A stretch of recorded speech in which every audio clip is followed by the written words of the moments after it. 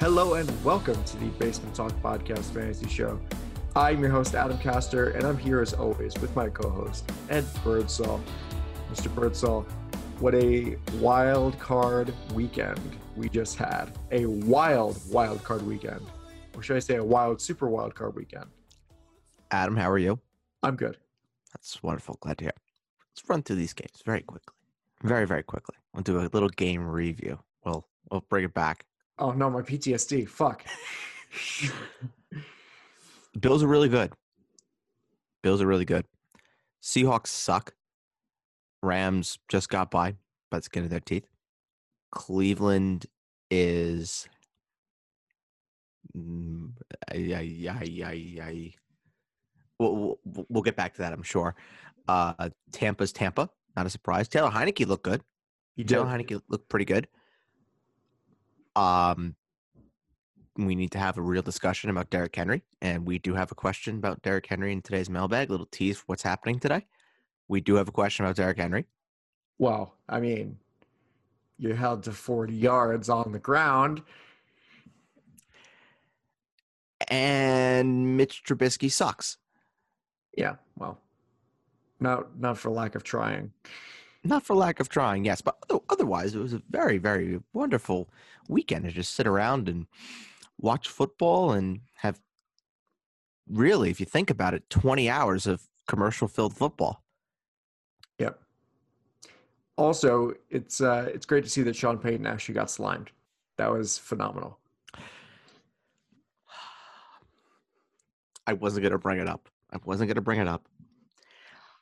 I feel like I was the only person on planet Earth. Are you about to be a buzzkill right now? Mm-hmm. That was so ungodly miserable watching that coverage. I was not in control of the clicker. Because if I was, I would have gone to Jim Nantz and Tony Romo. Well, here's the thing. It wasn't for you, per se. I don't know. It was not.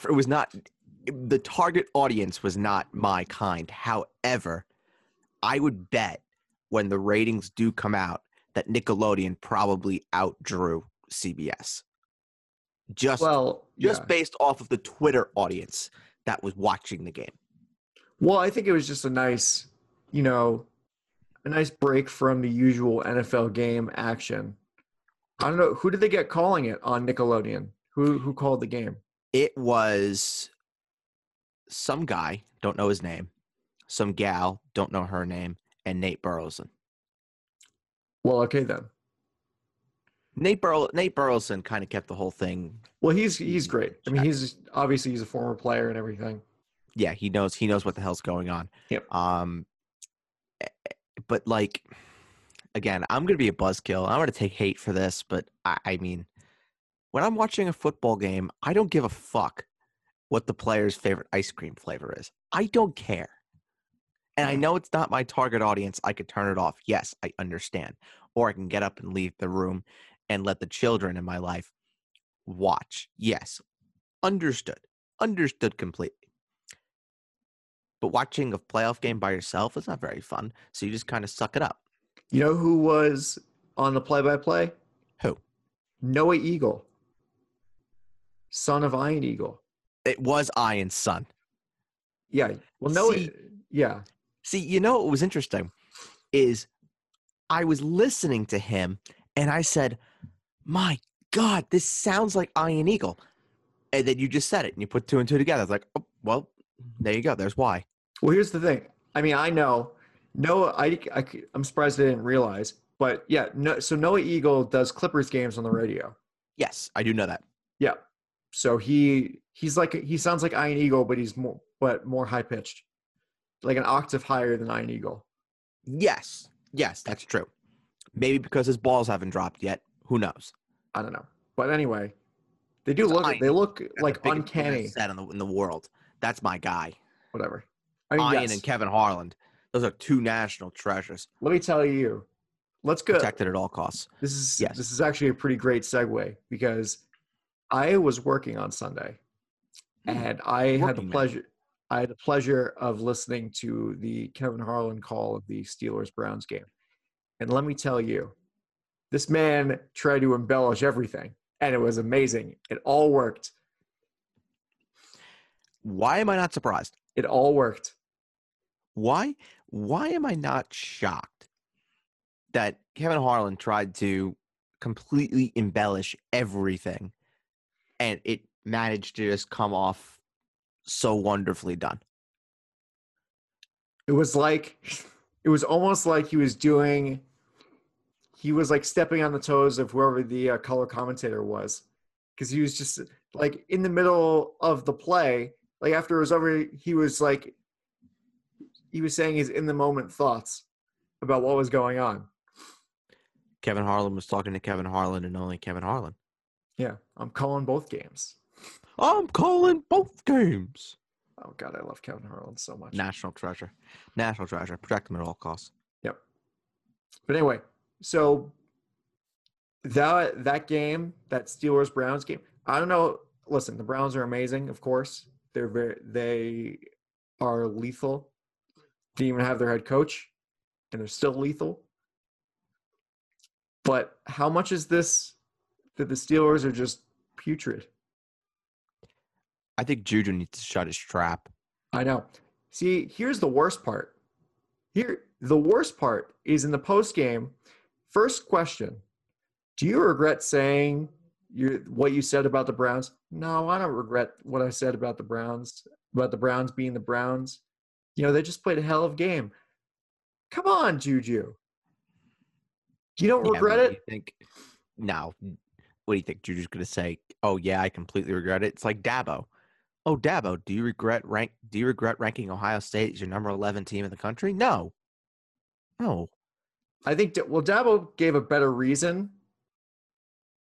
Well, fair. Dabo is also a grown ass man versus Juju, who is a petulant child. Yeah, well. Hey, now he could become full-time TikTok star. But I would highly recommend Juju stay off of Twitter and TikTok for the next 2 weeks, minimum. Here's the thing, though. Sure. You can't expect this from somebody who's in a contract year. This is his walk year, and he's doing this bullshit. Well, you could talk about the antics all you want, but Juju still had a really good year. If we're talking pure numbers, the guy had 100 receptions. Very quietly, may I add. Very, very quietly. I know I'm not the biggest Juju fan in the world, but credit where credit is due. Well, I mean, there were times where he just was non-existent. I think that has been coloring my judgment of this season. Fair, but you could also say the same thing about the Steelers offense in basically a nutshell, that this was an offense that didn't show up the second half of the year. Everybody, not just Juju, Connor, Big Ben, Claypool, Deontay Johnson to an extent. Well, James Conner literally couldn't show up for parts of the year. True. So True. I wouldn't. But that is the James Conner. It's what you get. Yeah. Comes with the territory. Well, I think it was also that Big Ben's arm just fell apart as the season went on. Yeah. Yeah. His arm is shot. There are like actual questions, more than usual. After the Jacksonville game, people thought like 2 years ago or 3 years ago. After that Jacksonville game, people were like, well, maybe Ben should think about retiring. Now, at this point, it's like, I think it's probably like 60-40 that Ben's going to retire in favor of him retiring. No, I think Big Ben's going to come back for at least one more year. Well, how effective is he going to be? Where are you drafting Big Ben? That's the question. That's an entirely different discussion in terms of how good he will be. But in terms of will Big Ben come back for another year? Yeah, I think Big Ben will come back for another year. But the question of will he or will he not be effective is an entirely different conversation that we could have on another day. Because yes, there is some genuine validity in that question as to, is Big Ben trustworthy when it comes to fantasy, and is he trustworthy just in a football sense to be the guy to get the Steelers back to an AFC Championship game, to a Super Bowl? It's a legitimate question. Yeah, I mean, it's also, I guess it's kind of like the Tommy Tuberville quote, where the only way that you'll get me out of here is in a pine box. You know, it's not too far off. Yeah. And then he went to coach Auburn about a month later. But anyway, a month or two after saying that quote. True. Yeah. But anyway, yeah.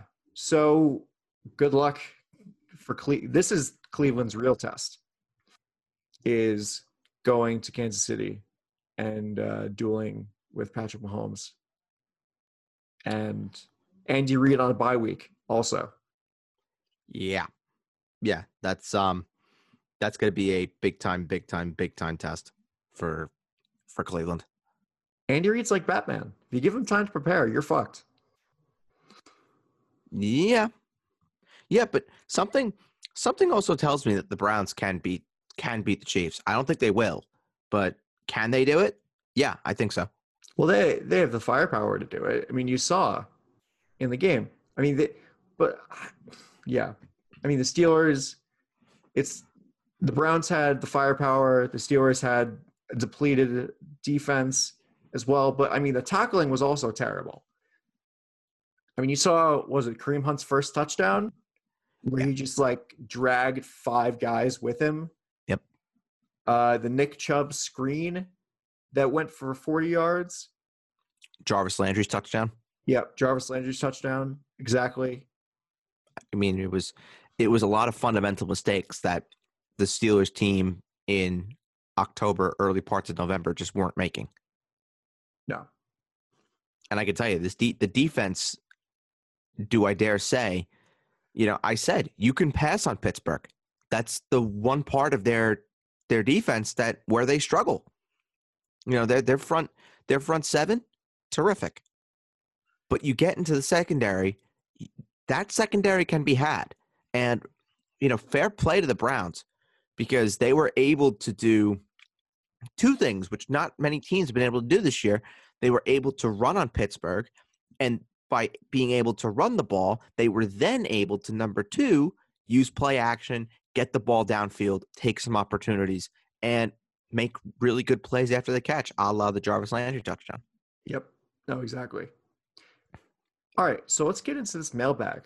I'm always very excited with these. I love answering questions from our listeners. Yes, it is a fun time, and we have some very interesting questions, and we have some serious yet thoughtful questions here. I have a bad feeling about this. Are they all going to be like, "What's your favorite color?" Only one. Only one is going to be what's my favorite color? I could just tell you what it is. The next one's going to be what's your favorite ice cream flavor? That's even easier than my favorite color. Mint chocolate what's chip. Your favorite ice cream flavor? It's mint chocolate chip. Good take. Cookie dough is a close second. Good take. Cookies and cream for me. I do like cookies and cream. Cookies and cream guy. Big That's cookies a third. and cream guy. That's third. Definitely. But I'm also not a big ice cream guy. Fun fact. I'm not a big dessert guy. Really? You don't like dessert? No. I shouldn't say I don't like dessert, because that would be just wrong. I'm not, like, I don't go out of my way to have dessert, if that makes sense. Like, if I have room for it after dinner, then yes, I will have dessert. But if I know I'm full after dinner, I'm not going to make room in my stomach for a piece of Junior's cheesecake. Cheesecake's delicious. It's one of the best things ever, or a cannoli or something like that. Yeah. Well, I could feel that. Usually I wait you wait like a couple hours after dinner to have dessert anyway. So you're not just doing it immediately. Fair. Unless you're at like a dinner party where it's like almost immediate. But I can see where you're coming from. I think saying that you don't like dessert may be a bit too overblown. No, saying I don't like dessert is lying to myself, because I do love dessert. Yeah. I do love dessert. That's kind of clickbaity. It's a clickbait thing that you just said. I could have just stuck with it and could have put it as a great title. Bird doesn't like dessert. Asshole who doesn't like dessert. Soon to be former co-host of the Basement Talk Podcast Fantasy Show doesn't like dessert. In memoriam.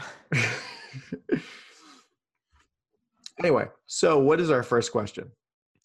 So, and I'm going to start with a serious one. This is the one that I alluded to at the top of the program, and this is the conversation about Derrick Henry that I want to have. And the question is, in light of Derrick Henry's 40-yard outing versus the Baltimore Ravens, are you still sure that you would take Derrick Henry as a top 5 pick in PPR? In PPR, very important to point out. In PPR, I probably wouldn't take him in the top 5 because really, just because it's the usage that we've been talking about for the past 3 years now, where you're giving a guy 25 carries a game, a running back whose body's gonna break down eventually. The cliff is coming. You can see it. This is Thelma and Louise. You can see the cliff. It's right there, and it's going to happen, whether it be this season or whether it be next season and the season after. It's going to happen. And also, Derrick Henry just doesn't give you a lot of upside as a receiver. He just doesn't. And I think if it's McCaffrey, Kamara, Barkley, and Devontae Adams as your top 4, I think I would probably pick. I'm trying to think. I'd probably pick like maybe Julio if he ends up somewhere, or wherever he ends up, or Dalvin Cook wherever he ends up. So you have Dalvin Cook right now over Derrick Henry. If he stays in Minnesota, I would have Dalvin Cook over Derrick Henry. Dalvin Cook in Miami or Derrick Henry? Ooh. Well, I think actually I might have Dalvin Cook in Miami over Derrick Henry. Devontae Adams or Derrick Henry? I'd have Devontae Adams. Tyreek Hill or Derrick Henry? I'd rather have Derrick Henry. Derrick Henry or Saquon Barkley? I'd rather have Derrick Henry. Derrick Henry or Austin Eckler? That's tough. In PPR? PPR. Can you guarantee me that Austin Eckler plays 16 games? Sure. Than Austin Eckler. Really? You're higher on Austin Eckler than I am then. Because every name that I said, I would still take Derrick Henry over them. Every single one. Really? You take Derrick Henry over Devontae Adams in PPR? Yes, I would. Yep. Yes, I would. Wow. Yes, I would. Because I think there are a few guarantees. There are very few guarantees, actually, in just fantasy football in general, but there are a few guarantees with Derrick Henry. And one of those things is that this is a guy that pretty much is going to find the end zone any given week. And yeah, it was a down week. It was more hyped up competition with the Ravens. We all know the Ravens defense is top notch. We all know that. But you look at the division that he's in, 2 matchups against the Colts is not necessarily great, but he has 2 matchups every single year against Houston and then another 2 against Jacksonville. So that's 4 games where you expect a boom from Derrick Henry, and then whatever his outside schedule is after that. You want a guy that's going to get you 25, 30 touches. That's going to be Derrick Henry. And, and I think what yesterday was with Derrick Henry was it was a painful reminder that these kind of games happen with him. And I think that it was more of, we saw what it can be week 17 when Derrick Henry went off, got the 2,000 yards, and everyone was like, oh, wow, this is Derrick Henry. There are people talking about him after week 17 being number 1 overall pick. Right. But then yesterday was a reminder that these games do happen, that when the Titans do go behind, they're not going to be able to rely on Derrick Henry all the time. So they're going to have to start throwing the ball. They're going to have to start unlocking this offense a little bit. And I was shocked in a lot of ways that Arthur Smith really didn't open this offense up more, because I just saw that last drive, it looked like Ryan Tannehill just did not look, I don't want to say he didn't look comfortable, but he didn't look confident Well, it tells me this, that the Titans need to bring back Corey Davis at all costs. That last drive showed it because he I was hope they looking don't. well. I want him. I want him to go somewhere else. I don't. I do not want him in Tennessee. No, well, I think that you saw Ryan Tannehill was looking for Corey Davis, but Corey Davis was on the sideline. That pick that he threw, I mean, Khalif Raymond fell, Hmm. but that would have been Corey That's Corey Davis. Davis's spot. Yeah. Yeah. Yep. No, I think it's a very fair point. But for me personally, I want Corey Davis out of Tennessee at all costs. But Derrick Henry, for me, he's still a top 5 pick in drafts. So I think pretty consensus. I think it just really comes down to what your preference is in terms of safety, risk, reward, all those kind of things. Because I think the most compelling argument that I've heard is Dalvin Cook or Derrick Henry. And I think it's a guarantee that you're going to have Dalvin Cook out 2, 3, 4 games. So would you take 12 games of Dalvin Cook where he gives you the whole package? He gives you the touchdowns, he gives you the yards, he gives you the receptions. Or would you take 16 games of Derrick Henry where he's producing at the level, if not more, than Dalvin Cook, who just gives you a little bit more based on your scoring format with the way you play? It's a very, very compelling argument. And we'll have to have it if Dalvin Cook goes back to Minnesota, or even if he's not in Minnesota, if he goes somewhere else. It'll be another really interesting, fascinating argument that we'll have to have. Well, here's the interesting thing about Dalvin Cook. He's going to be out. So when you have somebody like Alexander Madison back there, then you get even if Dalvin Cook is out, you get 3/4 of a Dalvin Cook with Alexander Madison. Maybe Dalvin Cook's a system running back. Who knows? Maybe if Dalvin Cook leaves, Alexander Madison's like a second-round pick. Oh, he will be. I don't know if he'll be a second round pick, but third or fourth round pick. Oh yeah, no doubt about it. Just because of the system that he's in. And I mean, no matter how bad, like that offensive line for Minnesota has been terrible, has been mediocre. Well, if you can guarantee me a guy in the third or fourth round that's going to get 20, 25 touches a game. No, that's not a criticism. I'm saying it's been mediocre, but Dalvin Cook has been incredible. Well, right, but it's also understanding too that Dalvin Cook is Dalvin Cook. Alexander Madison is not Dalvin Cook. No, he's Alexander Madison. Right.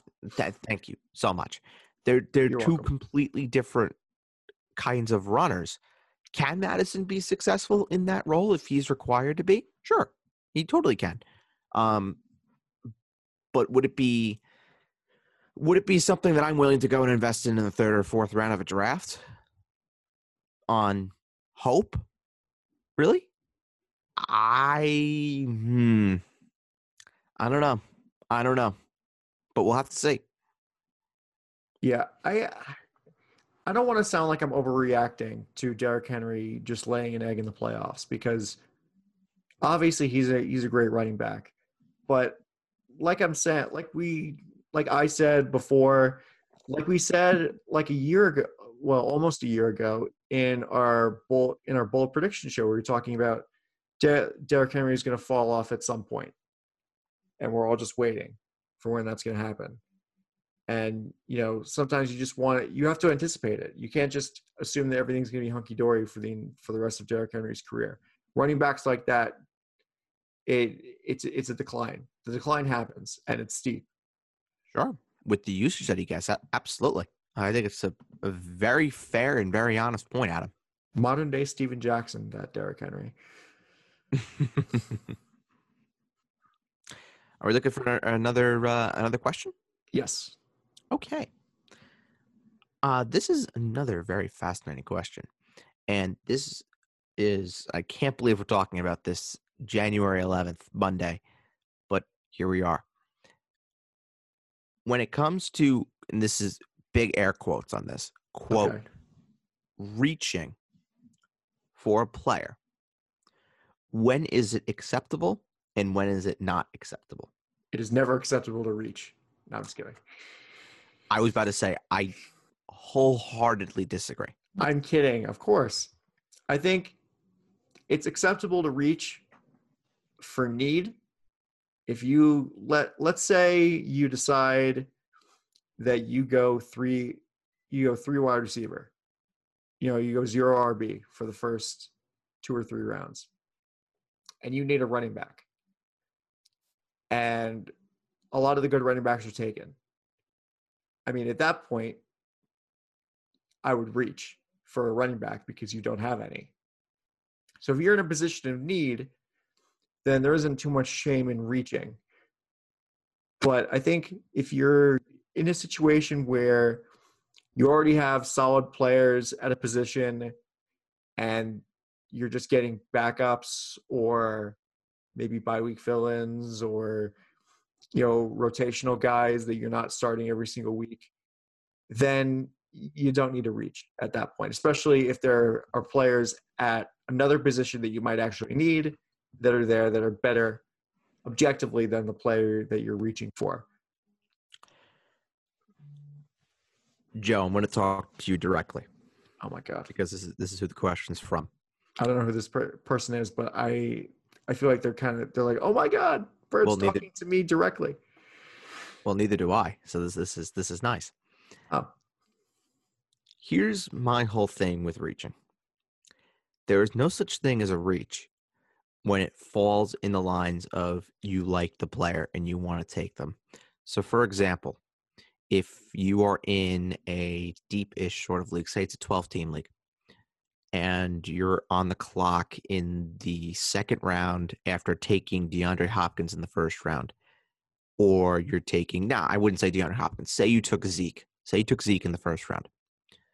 And given how deep receiver is, you can wait until round 3, round 4, even round 5 to round out your receivers or get another running back at somewhere, whatever.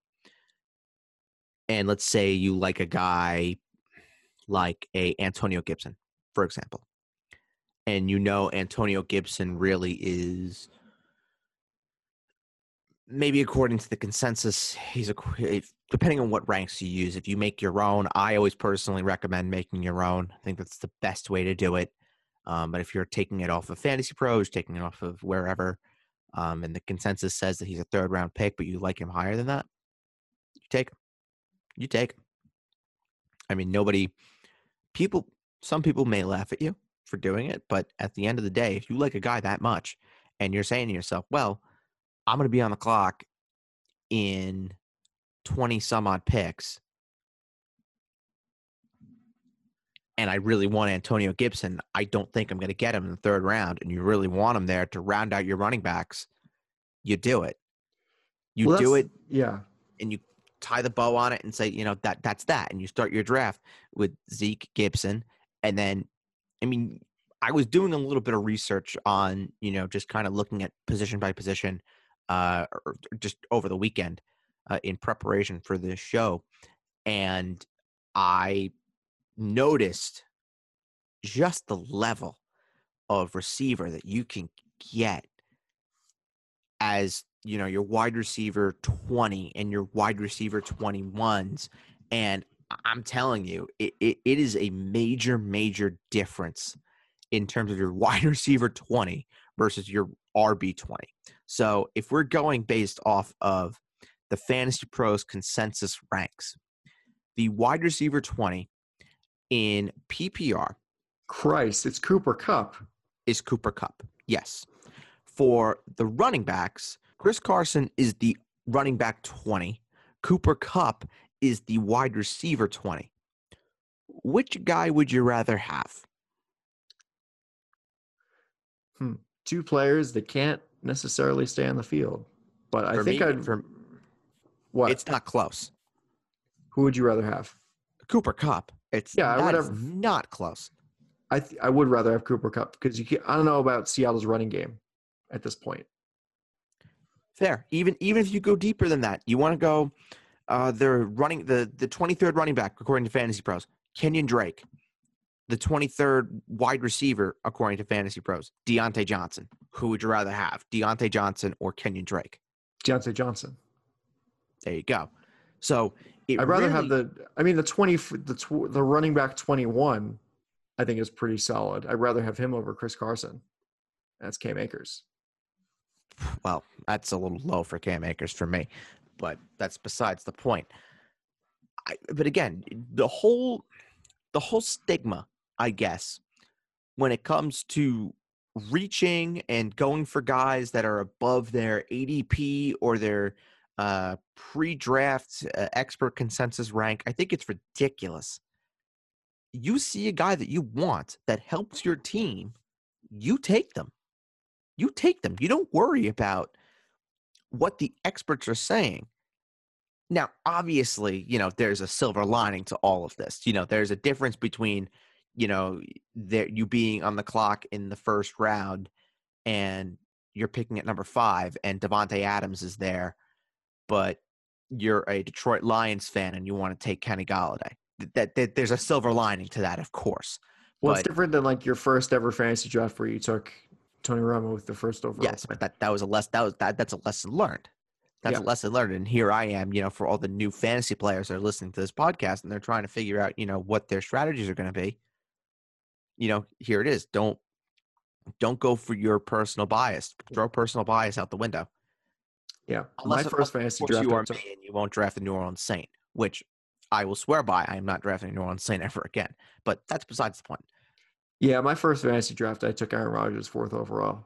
So Aaron Rodgers is a great guy. Soft spot in my heart. Yeah. Well, and also I'd never draft a player on the New England Patriots. Ever. You mean you would never draft Tom Brady? Also Tom Brady.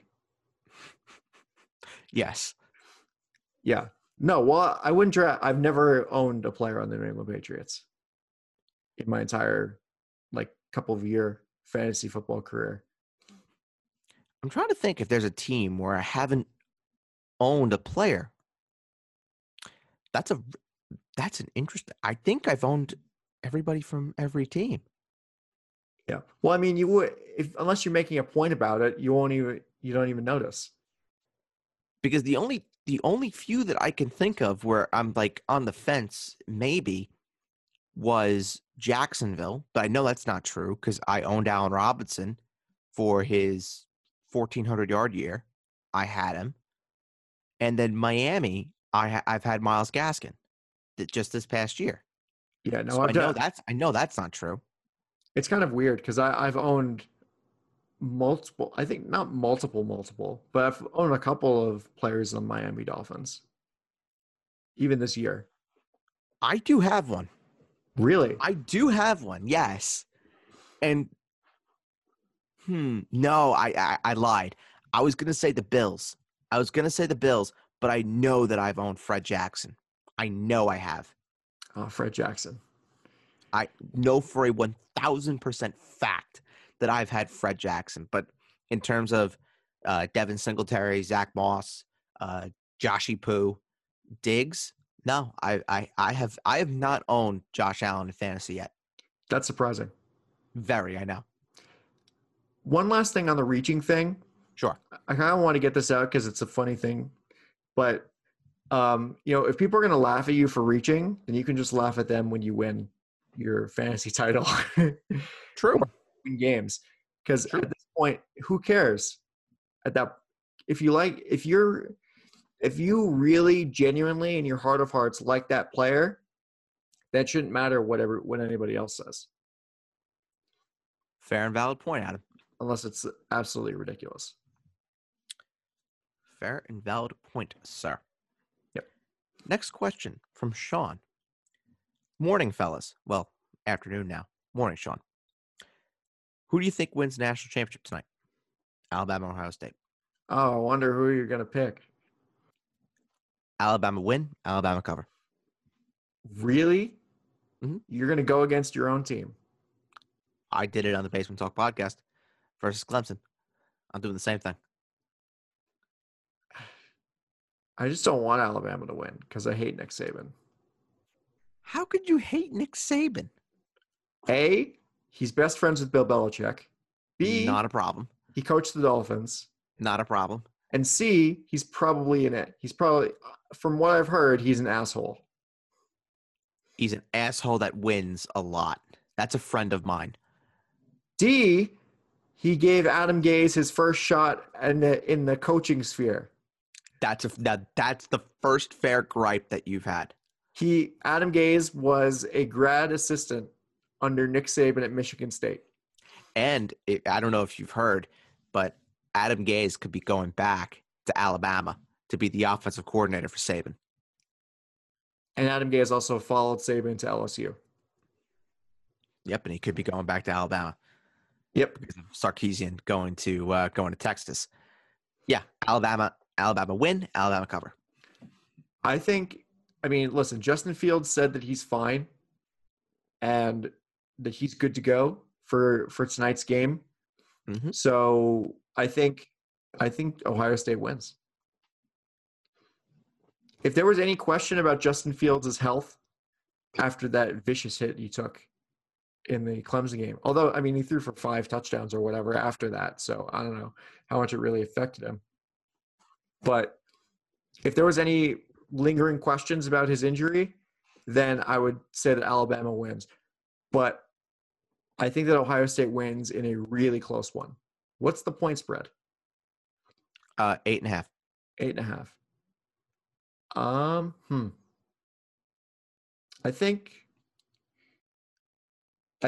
Ohio State or Alabama covers or whatever. You'd say Ohio State covers if it's close. Ohio State covers. I think it's a close game. Yeah, so you would take Ohio State plus 8.5. I would take Alabama in the points.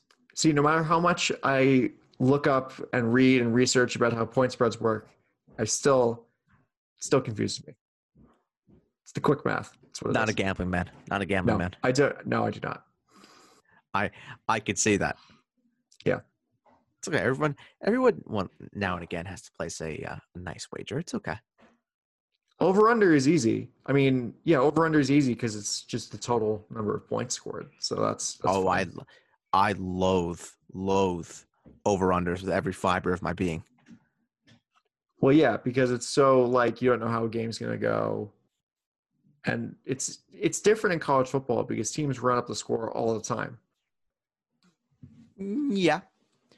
Yeah, but if this is going to be, there are only a few ways this game is going to go. Ohio State won't win in a blowout, I don't think.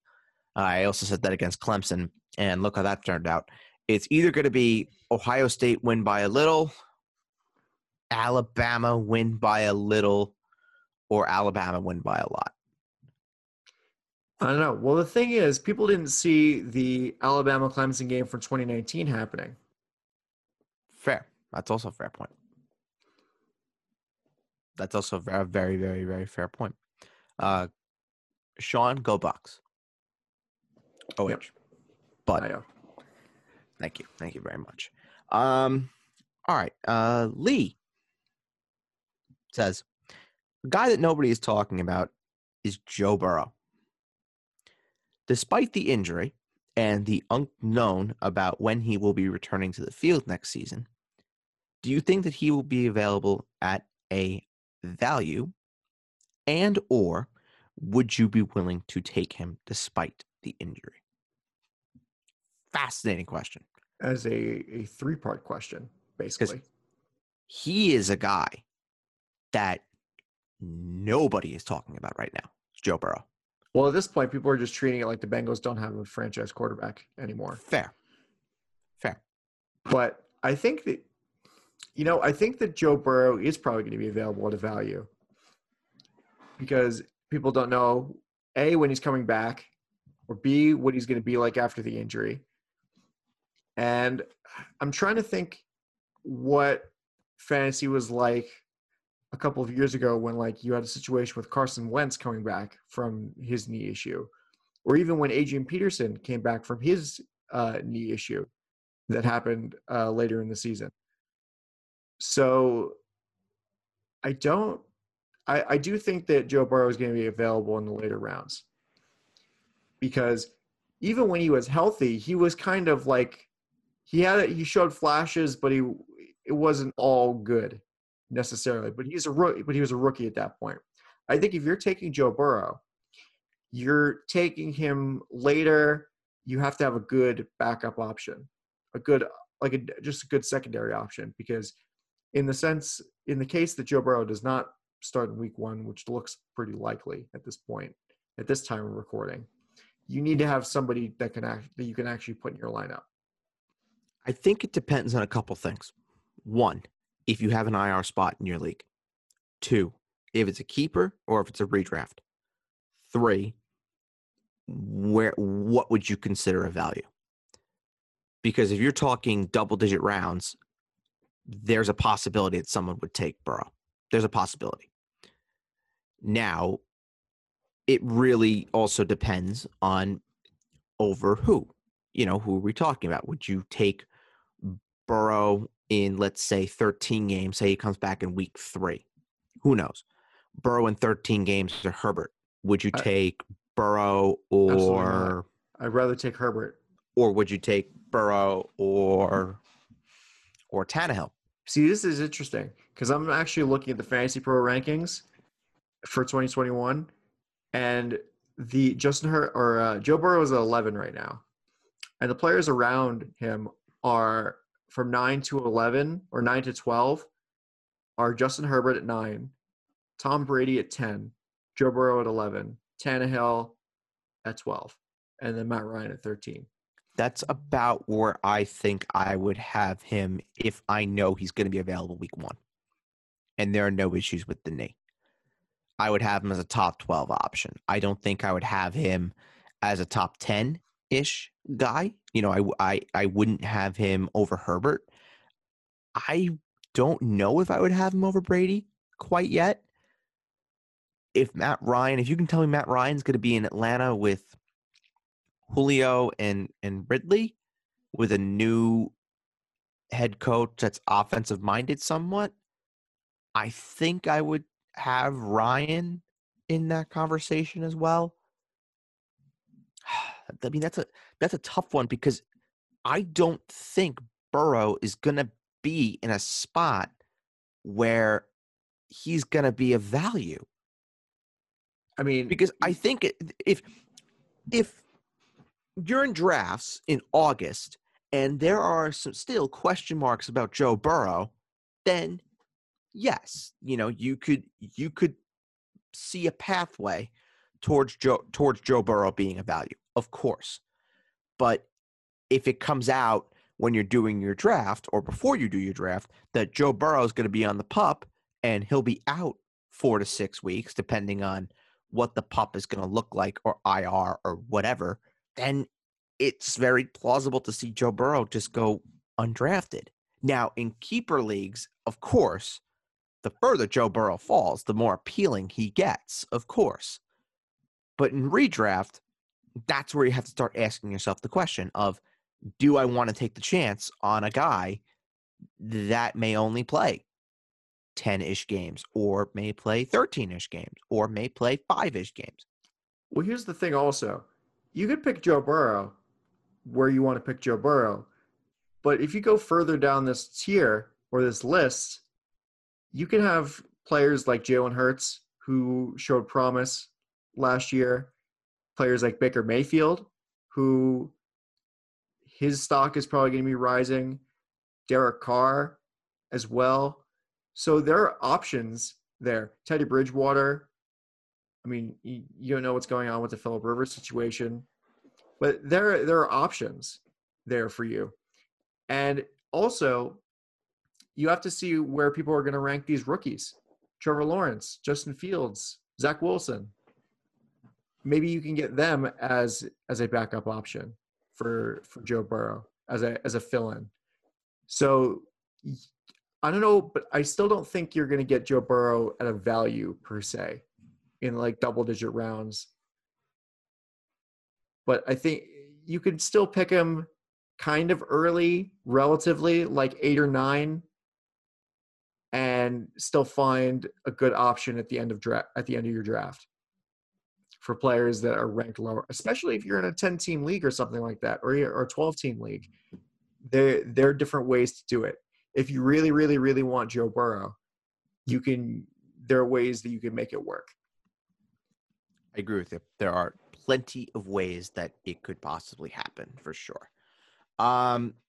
Next question, and I think this is going to be the last one just because we are running on time. So this is actually not a fantasy question. This is actually a football question. And this is not the kind of football that maybe you're tuning in for. So Did Ryan ask this question? no, this is not from Ryan. Okay. This is from Mike. Okay. It says, guys, Bird, up the Arsenal, fuck Spurs. Good man, Mike. Adam, fuck City, but fuck United. All right. Well, half of that is fine. I would say it evens out for you. If there is one player in world football that you could sign for Man City or Arsenal that would help the team that you have currently, who would it be and why? That would help the team I have currently. Yes. Oh, fuck.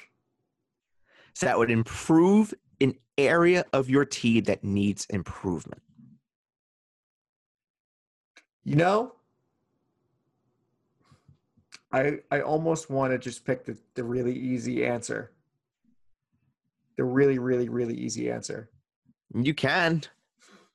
And it's Lionel Messi. Is that an area you need to improve, though? I mean, you have 5 million right wingers. We can play him as a center forward, false nine. And take out Aguero? Aguero's inconsistent, injured. We're assuming that everybody is healthy in this exercise. Oh, okay. Okay. Yes. That So everyone is never fully mind. fit. So then never mind.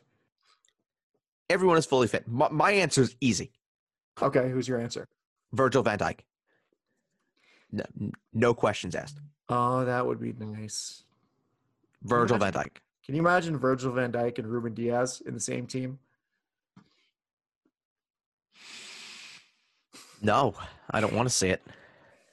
It would make you Man City supporters even more unbearable, and you're already pretty unbearable. You're not as bad as a Tottenham supporter or as a Chelsea supporter, quite frankly. Well, at least we're not as bad as Man United supporters. True. Those are the worst. I think I'd rather have. There should have been a part 2 to this question. Rank the unbearable supporters: Tottenham, Chelsea, United. I think it's United. Was that in reverse order? Because United has to be first. United supporters are the worst. Actually, I don't know about that. You know, I think Liverpool and United are 1A and 1B. Liverpool supporters are the worst because they're all so pretentious. They are very pretentious, yes. But I mean, me personally, I don't have a problem with Liverpool. I don't have an issue with them. Their supporters suck, but as a footballing institution, I have no problem. See, here's the worst thing about Liverpool is that Jurgen Klopp is like such a nice guy, and like a lot of their players are nice people. Lovely bloke. But he's kind of a crybaby at times. Very much so. Very, very much so.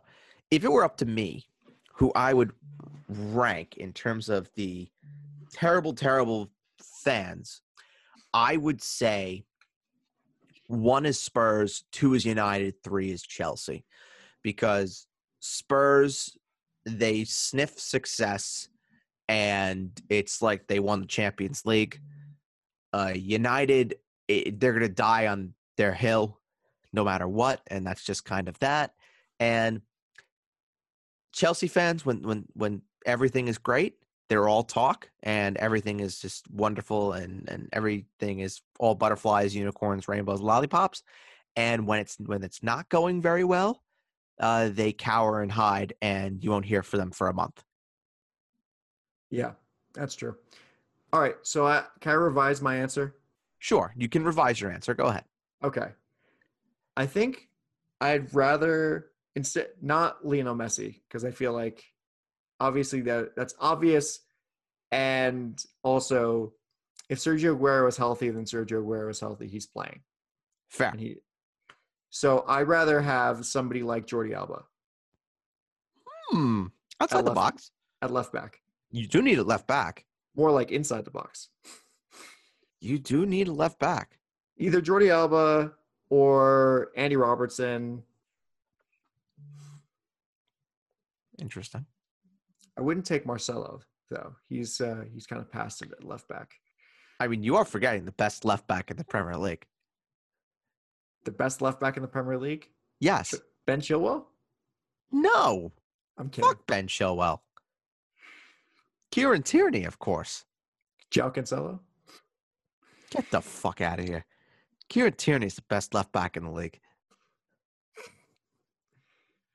He's the best Scottish player of all time. Kenny Dalglish? Who needs him when you have Kieran Tierney? Yeah. Sure. Okay. Every club wishes they had a Kieran Tierney. What a guy. What a player. Who'd you say you'd rather have? You'd sign For mine? Yeah, for your team? Virgil van Dijk. Virgil van Dijk. That's right. Easy. Yeah, that's yeah. And this is an easy question because I've had this debate before in terms of who is the one player that I would sign for Arsenal for free if I could. And the answer is Virgil van Dijk. Well, because if you ask he's me, the best. yeah. He's the best center back in the world, bar none. If you asked me this question in January of 2020, I probably would tell you Virgil van Dijk also.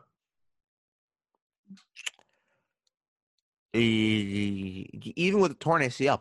But we're also assuming in this exercise that everyone is fully fit. No. I mean for Man City, because Man City had a terrible. Oh, before you went out and you signed Diaz. Ruben Diaz and okay, fair.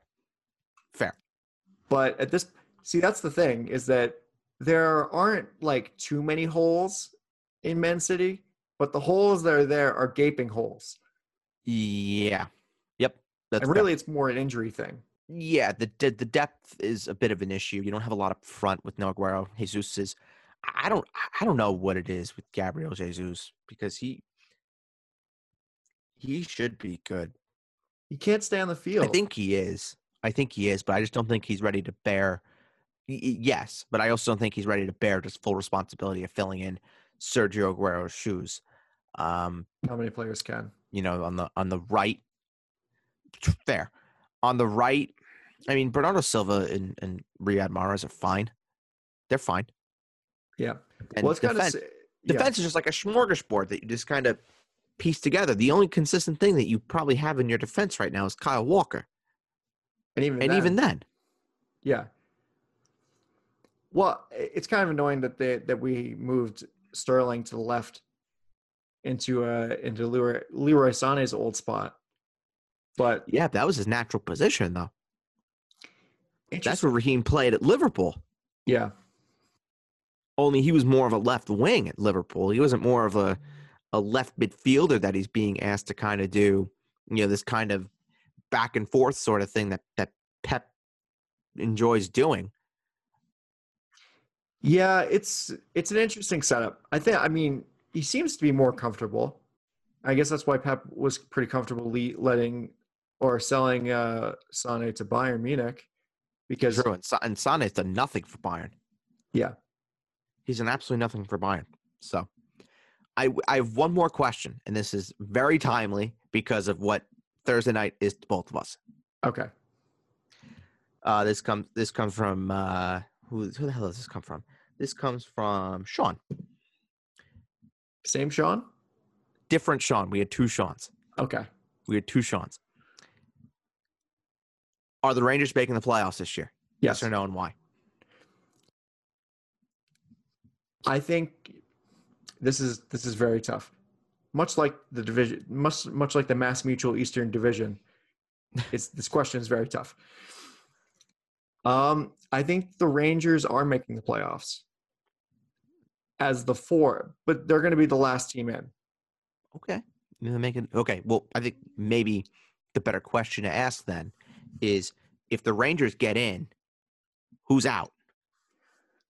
Who are you plausibly leaving out in this division that is just so ridiculously stacked out of Washington, Boston, Pittsburgh, the Flyers, the Islanders, the Devils, and the Sabres? I think we rule out the Devils, we can rule out the Sabres. So out of Washington, Boston, Pittsburgh, Philadelphia, and the Islanders, there are 2 teams that you have to leave out. Who would you leave out? I would rule out Pittsburgh. Really? They're on the downswing. Even though they just traded like a bunch of picks for Kasperi Kapanen. I do. They also traded away their top goaltender in Matt Murray. Fair. I think they're on the downswing.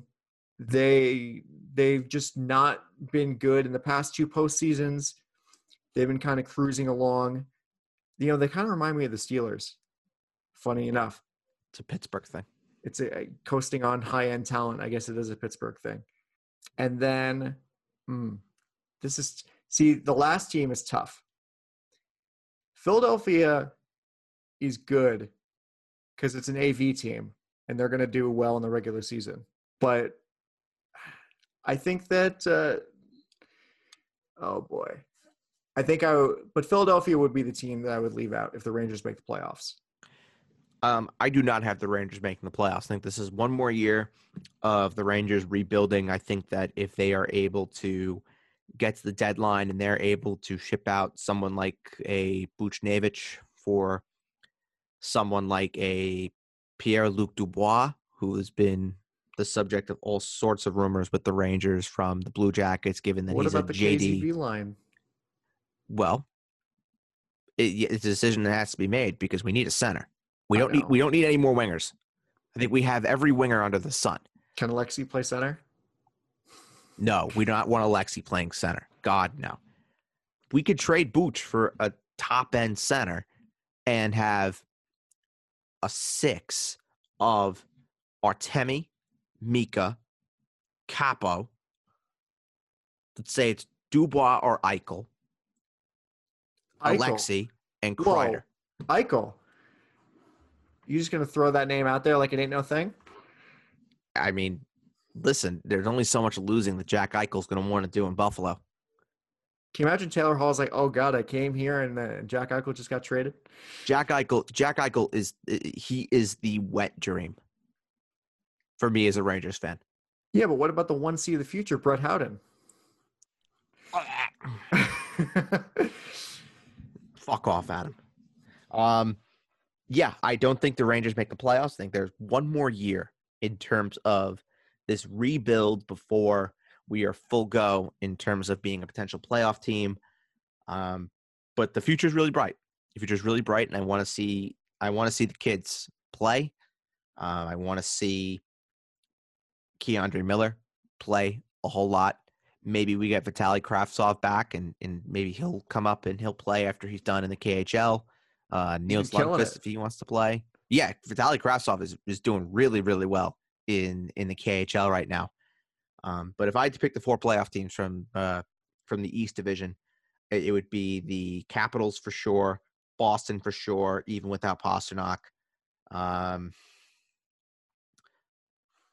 I would take Pittsburgh, and I would take the Islanders.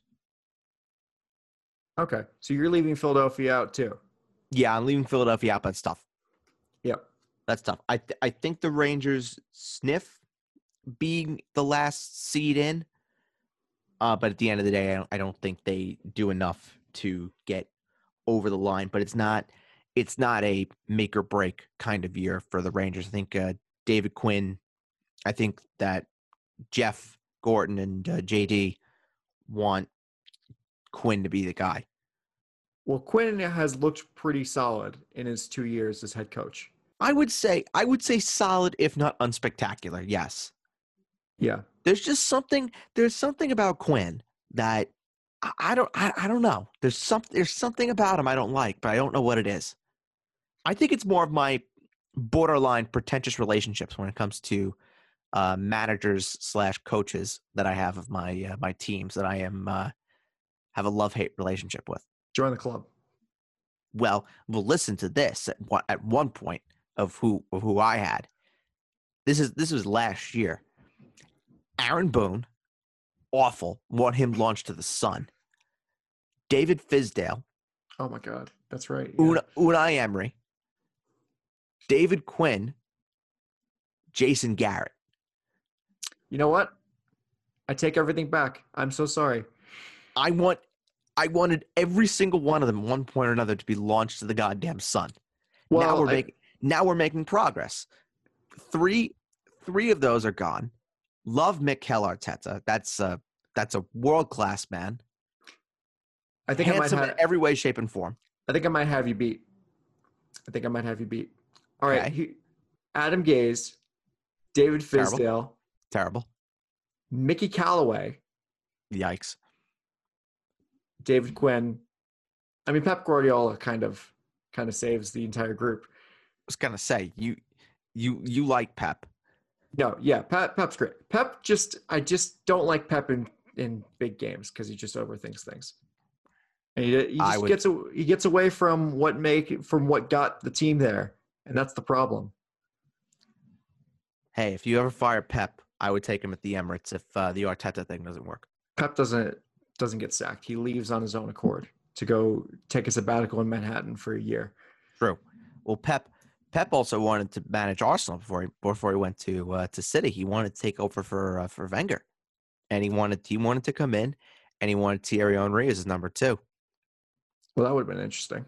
That would have been such a fan play. I know. That's an appeal to the supporters. Like, hey, I know I'm not Arsene Wenger, but I brought in Thierry. How many years before Thierry Henry gets the Frank Lampard treatment and becomes manager of Arsenal? God no. Thierry Henry would be as a better manager than Frank Lampard every fucking day of the week and twice on Sunday. I'm just saying, the former legend becomes the manager. I'm not saying that they're going to be the same. See, but I think there's a difference though, because with Frank, there's kind of like there's a fine line that's drawn, because there's some people that will say, there's Frank, there's John Terry, there's Petr Cech, there's Didier Drogba, in terms of who the best player to have ever played for Chelsea is. That you could say whichever one you want. I think you have a very compelling case. But when it comes to Arsenal, there's one king. That's true. There's one king, and that's Thierry. He's a god. He is a god to Arsenal supporters. And if there was ever a fracture in the club, like there was with end of Wenger and then the end of Emery, same sort of deal, you want to bring all that back together, you bring in Thierry. Well, I mean, that's why they brought back Arteta in the first place. Right. I think he's done a really, really good job. And fair play to Pep Guardiola for bringing back Arsenal Football Club from the depths. When are we going to get in terms of getting Mikel Arteta ready to go to save Arsenal? That's a king. Love Pep. Man, when are we going to get like Alan Oakes as manager of Man City or something like that?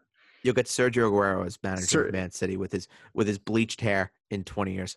No, it's going to be you know what? It's going to be Vinny. Vinny's probably going to be the manager of Man City. Oh, that's a good shout. In a bit. Oh, that's a really good shout. Honestly, I wouldn't even be mad. No, that's a very, very, very good shout. How the hell did we get talking about soccer again? I don't know. This always happens. Oh, you know why?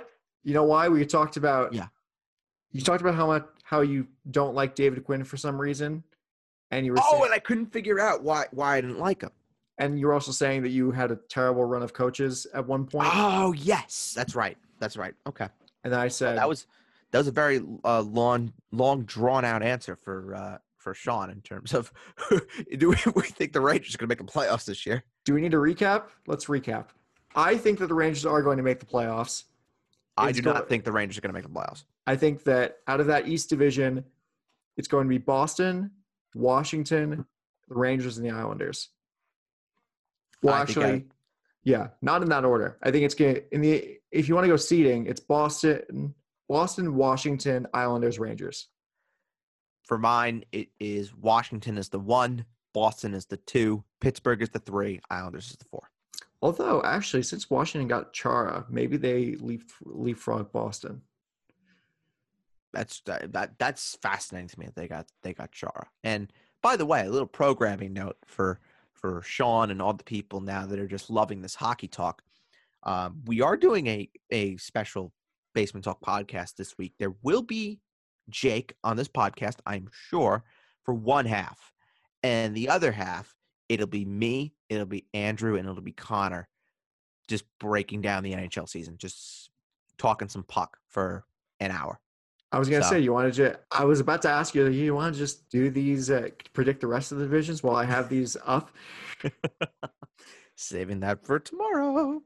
No, but we're recording that up.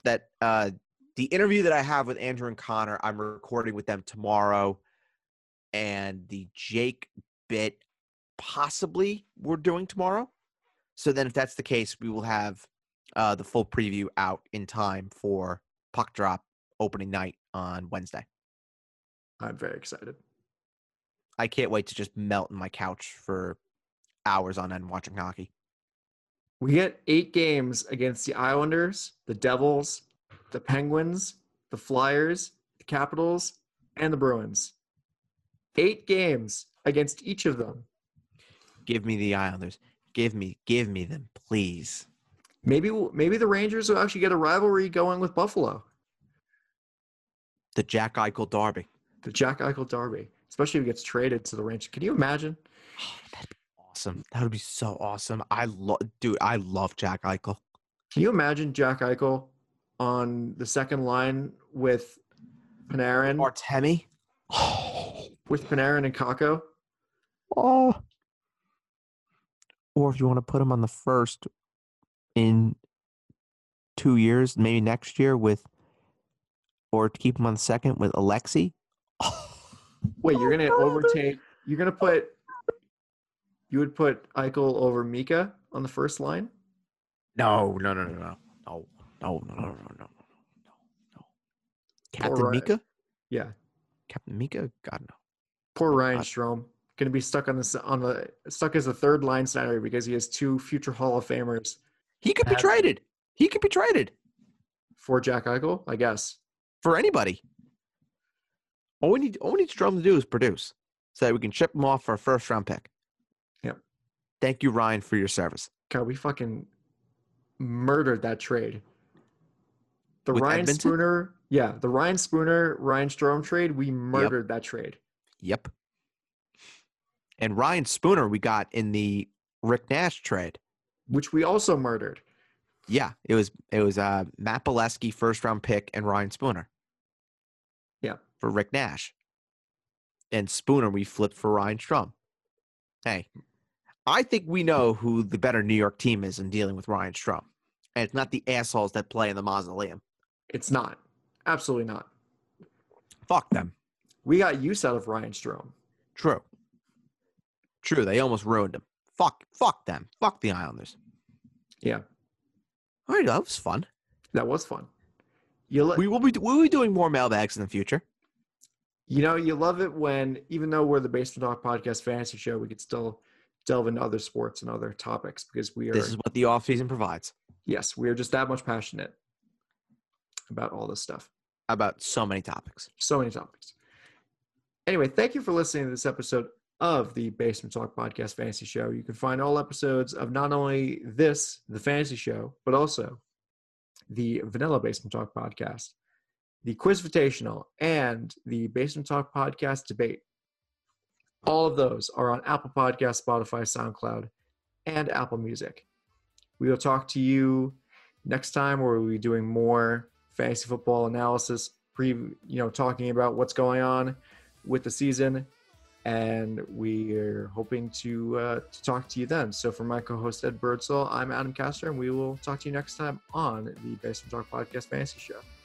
6 years ago today, Monday, January 11th, was the day that Des Bryant, quote, dropped it in Green Bay.